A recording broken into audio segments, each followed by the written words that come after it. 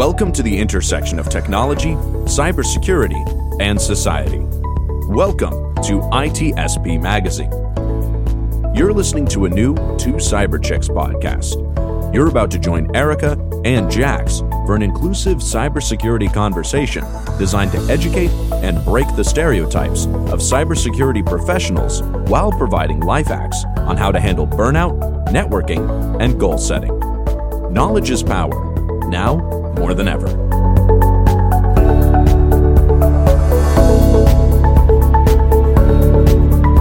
All right. Hello. Are you ready for this, Erika?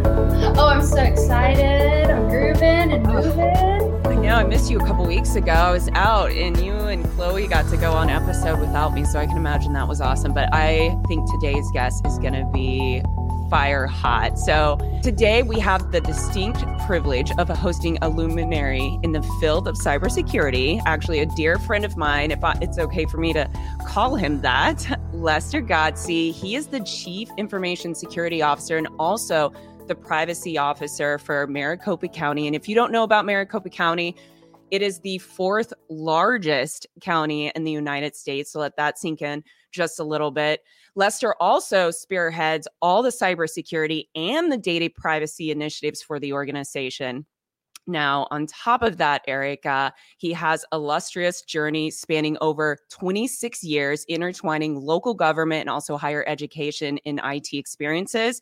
And now, if you didn't think that is enough, he also is a public speaker within cybersecurity. He has graced numerous local and national conferences with his insights. He's also an educator, and he's taught at the collegiate level for over a decade, enriching minds in the areas from technology to project management. Also, to top it off, he is recognized, and this is amazing, as one of the Government Technology's 2021 top 25 doers, dreamers, and drivers. And I cannot wait for us to dive into that. So Lester's multifaceted background even includes a BA in music, coupled on top of all of that with some certifications to include CISM and a PMP certification, just naming a few things. So no big deal. No big deal. Are you ready for this? Oh, yeah. Let's bring Lester on. Bring him on.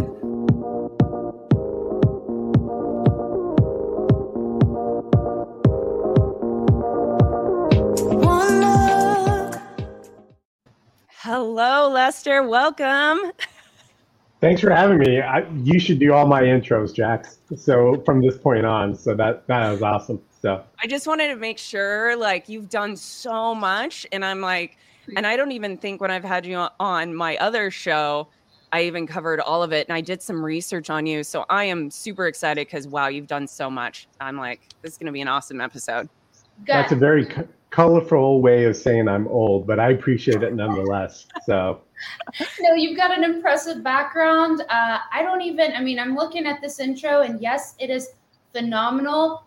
But Lester, looking through your socials and everything, you've got even more to it. So I'm super excited for today's conversation and to really kick things off. You have this unique background that spans from music to technology. Can you think of a time when your diverse education informed your approach to cybersecurity and leadership? Let's think about how those two worlds intertwined. Yeah, I think actually kind of my background is more indicative of why I took the course that I did. And so my music journey, I guess, wasn't even supposed to be music originally. I had every intention on majoring in architecture going into college. And I took drafting in high school. I did great. I really enjoyed it. And I took architecture my senior year of high school, and I hated it for some reason. So I felt like at that time I had to major in something. So it was kind of a last ditch effort. I'm like, I actually was originally a music ed major. I was going to teach band in the public schools. That was my goal. And then, so I tried that for 4.5 years. I started doing my student teaching in the public schools. I realized I didn't care for kids. So if I'm being brutally honest with you and your audience, so I got to do something. So I tried computer science for a semester, literally failed all my classes. I got a 0.0. I should not be so honest with you guys while this is being Hey, it's a safe recorded. place. Love it. Yeah, but then so I got a 0.0. I'm like, I got to graduate with something. So I did my general BA in music. So and then I went to grad school, but I was originally a print major. That was boring. I was a computer graphics major for a while. Realized I had no graphic talent. And so this is a long-winded way of saying, I think people who are good in cybersecurity, there's different paths to get there. But my path involved me being like an inch deep but a mile wide, and I think that's been my whole life, right? So I'm an amateur writer as well. I've written not only just technical journals and stuff like that. So I've done a little bit of everything. Having that broad diverse background, I think, has at least personally helped me be successful in cybersecurity, because as you guys know, cyber touches everything. So like from the OSI network model, it's layer 1 through 7, and then add layer 8, politics or whatever you want, right? And so having that kind of diverse background, I think, has been helpful for me at least. So Lester, I gotta ask. So you mentioned the band. As an orc dork, only people that you pick up that reference for either an orchestra or band. What are your instruments? So I was a clarinet major, but when you're music ed, you have to learn all the instruments to a fair degree. I'm happy to say I got A's in the high strings and the low strings.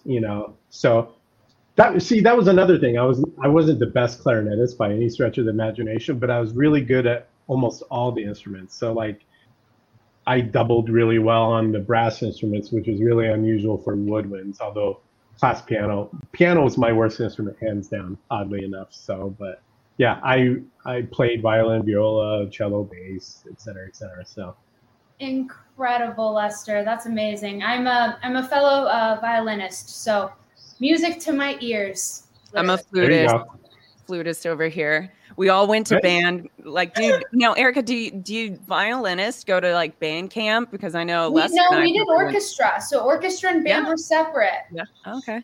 But we were all one of the same, because we were the music kids that weren't doing choir essentially. Yeah. There you go. Sing. I love that. All right. So Lester, as you know, I work in the state and local space. I have a client I absolutely adore. Now, a lot of individuals may not know this, but state and local, you don't get a lot of funding a lot of times. It really depends on the size of the county. And for my client, I mean, their challenges are very, very small. So their challenges are going to be different than probably what you're seeing within Maricopa County. So can you share, since you've been in this role for a while, some of the unique challenges that you have faced navigating cybersecurity challenges, especially within security and privacy for the 4th largest county? Yeah, so you bring up a good point, Jax. And so on one hand, I feel very fortunate in that I can legitimately say resource availability, whether it's staffing and or just funding for software services, that hasn't been my number one challenge. We did go through quite a stint. We're fully staffed now, but for the longest time, I had a hard time hiring into the role. Just finding people who were passionate about the mission, passionate enough to overlook the lack of salary, if I'm being brutally honest with you. Government is government, right? So, but I have a great team. So our challenges, interestingly enough, do revolve in some part around being the 4th largest county in the United States, and all the attention that comes unwarranted or undesired, I should say, in a lot of instances. And so I know we're going to talk a little bit later, but probably honestly the best example of that is the elections. So the 2022 election, and all the preparation that we're doing for the upcoming presidential election next year. So yeah, so that's probably some of the biggest challenges. But you and I, on your podcast, we talked about enterprise risk management, and I know that was something that you were very passionate about. And one thing that government agencies in particular, if they're not thinking about this already, they should be, which is reputational risk. And so that's something, I shouldn't say new, but something newly formalized, at least in our environment, where we have to take that into consideration. And that frankly plays a huge role in the kind of risks that we as Maricopa County see on a daily basis. So before we get to the topic of, elections, I want to just ask really quickly about the award that you received, the Government Technologies 2021 Top 25 Doers, Dreamers, and Drivers. I mean, wow, what a significant accomplishment. This award represents a diverse group of IT and other professionals united by that one goal of making public sector services better for residents. So how do you see yourself in terms of driving innovation in cybersecurity, data privacy for the public sector? And I appreciate that. And I also appreciate your acknowledgement, Erika, that what we do as a government agency is for our constituents. At the end of the day, our motivation isn't turning a profit. It's how can we deliver those services that are critical to our constituents, whether those constituents trust us, they don't trust us, whether they see value in us, it doesn't matter. We still have a job to do on their behalf, right? And so, so I was very honored to receive that award. One of the stereotypes that government faces is that we're slow, we're lazy, and we're not innovative. You know what I mean? And so I would like to think that but my team in particular really kind of bucked that trend. And so I know some of the things that we've done from a cybersecurity perspective is not only unusual from a state and local perspective, but just in cybersecurity in general. So some of the things that we've done that are really unique to us is just preparation and execution of our program, in particular with regards to addressing things like reputational risk. How does that translate from a proactive perspective as well as a reactive perspective? And so internally within my own team, just to give you an example, my security operations team doesn't just do traditional ops stuff, if you will. So they're just not hands on keyboard. We've extended their responsibility through the use of third-party MSSP services, so they have time to focus on things like getting upskilled on red teaming, pen testing, offering technical security assessments to the 50 plus different departments in Maricopa County. On our assurance side, we do in-house risk assessments as well, too, using that same model. And then additionally, my ops team in particular is the most mature function out of my security program. And so we've done some incredibly unique, incident response preparation. So election related, COVID related. And so I think I mentioned this on your podcast, Jax, but so for example, we do a daily cyber brief that goes out to all the IT leadership in Maricopa County. So IT is very decentralized in Maricopa County. There's a number of departments that have their own IT shops. Some of them have their own dedicated security staff. So we do a daily intelligence brief that goes into a certain level of detail that not only talks about what are we seeing at the firewall level, email level, endpoint, but also we do brand and sentiment analysis as well. So what are people saying about Maricopa County on social media platforms? How does that translate into enhanced risk to the organization? We disseminate all that information out to all the departments in Maricopa County on a daily basis. We summarize that information, and we also send that out on a weekly basis to our county manager's office. And we also started including the chiefs of staff for our board of supervisors as well. So they can see in a more packaged manner, if you will, what is it that's trending this week from a cyber reputational perspective about Maricopa County? What are the things that we're seeing? What do they need to be aware of? And what are we doing to address those risks and reducing those risks down to an acceptable level to the organization?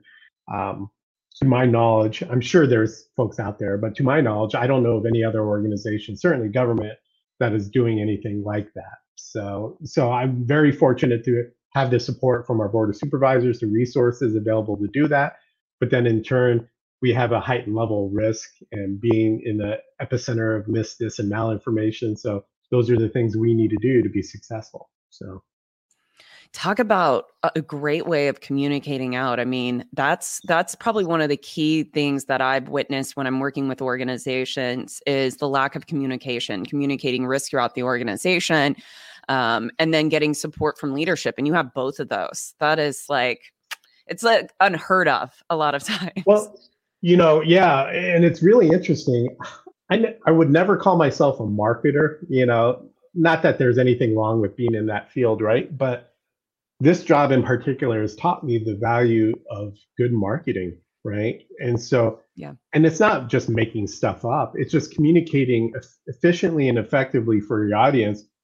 What are the challenges that the organization is facing? What are you doing? And that then becomes more almost of a cyclical sort of thing where the management in particular really understands what it is that you're doing from a cyber perspective, which is because let's face it, us cyber folks tend to do a pretty bad job on speaking a language that the business understands, right? But if we can do that, if we could put things in a consumable fashion, then all that's going to do is continue to build more and more support for the organization and continue that cycle. So we've been very fortunate, but I would say government in particular doesn't do a good job internally within marketing its own reason for existence, and so that's been a well-learned lesson on my part. Wow. A lot of lessons learned. Wealth of knowledge.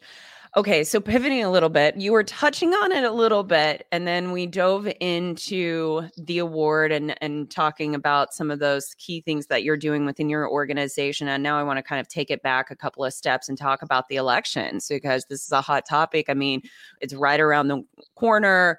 Misinformation, disinformation. Now we are having, a lot of emerging technologies that are coming out. So, it's right around the corner. We also know that social media plays a key role within the election. So given the ubiquity of social media today, what are some of the critical considerations that you would say that state and local governments need to really focus on as far as cyber and kinetic security, especially with these elections looming? Yeah, no, that's a great question. And, I think my observations from the 2020 election cycle versus even just the 2022, which wasn't a presidential, but in Arizona, we had a senator seat that wasn't, being contested, that sort of thing. And so just within that 2-year span, I saw a major shift in TTPs, tactics, threats, and processes, right? Where in 2020, we saw all the misdis and malinformation, but we saw every kind of cyber attack you could think of as well, too. So we saw multiple DDoS attacks. We saw passive active network scan, intrusion attempts. We saw data scraping attacks. We saw vendor supply chain, advanced persistent threats, threat actors, et cetera, et cetera. In 2022, we saw a little bit of unusual cyber activity, but the vast majority of the threats we observed was misdis and malinformation on social media. And so my theory behind that is bad guys are just as smart as us, right? So they're going to take the path of least resistance to get their end objective. And so what I'm expecting in the 2024 election cycle is, because it is a presidential election cycle, we'll see a greater involvement from nation states. We'll probably see more of a 2020 type of approach as opposed to 2022, but with a greater emphasis on misdis and malinformation. We've already seen pretty bad attempts. Not that I'm challenging anybody to do a better job of this, but we've already seen pretty poor deepfakes, for example, used against Maricopa County. I suspect with the upcoming election cycle, we'll see that quality ramped up significantly. We've already had, so back in after 2020, we had some photo manipulation of, oh, look at the, where they're storing the equipment for voting. There's a piece of paper on the wall that says router name and password. We use third-party, analysis tools to show that that was a doctored image, et cetera, et cetera. We're definitely going to see more of that kind of stuff. I went to DEF CON this past year. It was my first DEF CON. And I participated in the Misinformation Village over there. And so we used AI to create in that session misdis and malinformation campaigns, and so we're fully expecting to see generative AI used against us, either directly to build that sort of thing, and or to enhance existing TPPs like phishing campaigns, things of that sort. So, but Jax, I will say our biggest, I think, social media in particular, the two biggest impacts social media has had is one, for at least in Maricopa County's experience, I can't speak for anybody else. The use of social media is a better indicator of kinetic risk as opposed to cyber risk.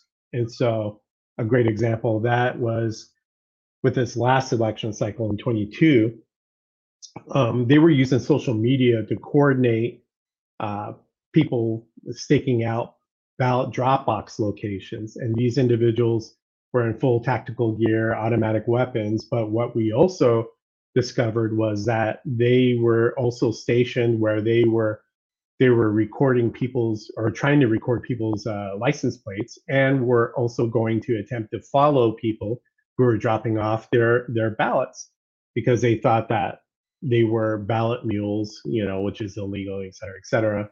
Yeah. And so we think that social media is a better indication of potential kinetic or physical risk to the organization. And unfortunately, we have lots of experience with that. But the one thing I would say for all the government listeners out there is the thing that the use of social media has proven is you don't have to be right in what you say on social media. It just has to be enough to plant that seed of doubt in people's minds. So you don't need a successful DDoS attack. You don't need to successfully compromise an endpoint. You just need to erode the credibility in your government organizations to the point where people question the validity of what it is you do and how you go about doing it. And unfortunately, Maricopa County has way too much experience in that area. So, yeah, Lester, certainly just through your experience, really appreciate you shedding that light on all of the different challenges that you're seeing with the new emergence of technology, the AI, the deepfakes. I think, for everyone that's listening, it's good for everybody to be informed that this is out there, that this is the world that we're living in today. And I'm sure, there's going to be different things that we continue to see, different strategies and challenges that will continue to, I guess, adjust. And I think from your perspective, what is the best way? Is awareness sufficient? I mean, how can we spread the word and continue to educate people that this is the new reality? Yeah, so obviously awareness plays a big role in this. And again, I might be showing my age here, but there's something to be said about the evolution of journalism, for example, right? And the distinction I make with journalism versus what's occurring now, especially on social media platforms, because there's been studies out there, like Pew Research has done studies that show that a majority of Americans receive their news from social media as opposed to traditional media outlets like newspapers, stations, et cetera, which is very disconcerting because from my perspective, at least ideally, our journalist they have an ethical standard and a framework that they adhere to if they're actual journalists on doing things like validating facts, et cetera, reporting in a responsible and ethical way. Whereas there's no such constraints on social media platforms. The media platforms don't exist to disseminate accurate information, and they exist to share information at a profit, and so, and I'm not saying that social media should be something that they weren't intending to be. I'm just saying that's kind of one of the challenges, unfortunately, right? And so from our perspective, yeah, awareness definitely is something along those lines, but I would also take that one step further with respect to question the source of information, regardless of where you get it from, right? And so there's no such thing as 100%, but at the same time, I think reasonable people can apply reasonable standards or expectations about what sources of information they should trust and which ones they shouldn't. And take it one step further. Do your due diligence. If one source says something, is there another source that is reporting something different, or is there a history with regards to those sources of information you're consistently going to, whether they're credible or not? And so, unfortunately, I think the model is such that this social media platforms are going to continue operating the way they are. I think that genie's out of the bottle already. But I think we, as consumers of information, need to learn those skills and need to build that critical thinking, if you will, with regards to questioning where we're getting our information. So that's very valid, and appreciate your insights, Lester. So unfortunately, our show is coming to a close. Wanted to thank you for sharing your wealth of knowledge, your expertise with us today. If any of our listeners or viewers would love to follow your journey, what is the best place for them to follow, contact you, etc.? Yeah, so the best way to do so is through my LinkedIn. And so it'll be interesting on a personal note. I know I shared this with you, Jax, previously, but I will be retiring from government service in December of 24. I'm actually eligible to retire a little bit sooner, but I committed to my staff that I would stick around through the next presidential election cycle because I don't want to leave them high and dry. So, smart. but so it'll be interesting to see where my journey leads me. But if you're interested in following, at least for now, that's probably the best way of going about that. So amazing. Thank you so much, Lester. Really appreciate your time today. Thank you. Thanks for having me. All right, Jax. So for all of our viewers, we are so excited that you're here. Thank you for tuning in to another episode of Two Cyber Chicks. Wherever you're listening from, please make sure you like and subscribe. If you have any suggestions for podcast guests or topics that you'd like to hear more from us, please shoot us an email at 2, that's the number 2, cyberchicks@gmail.com. Thank you for tuning in, and we'll catch you on the next one. Bye.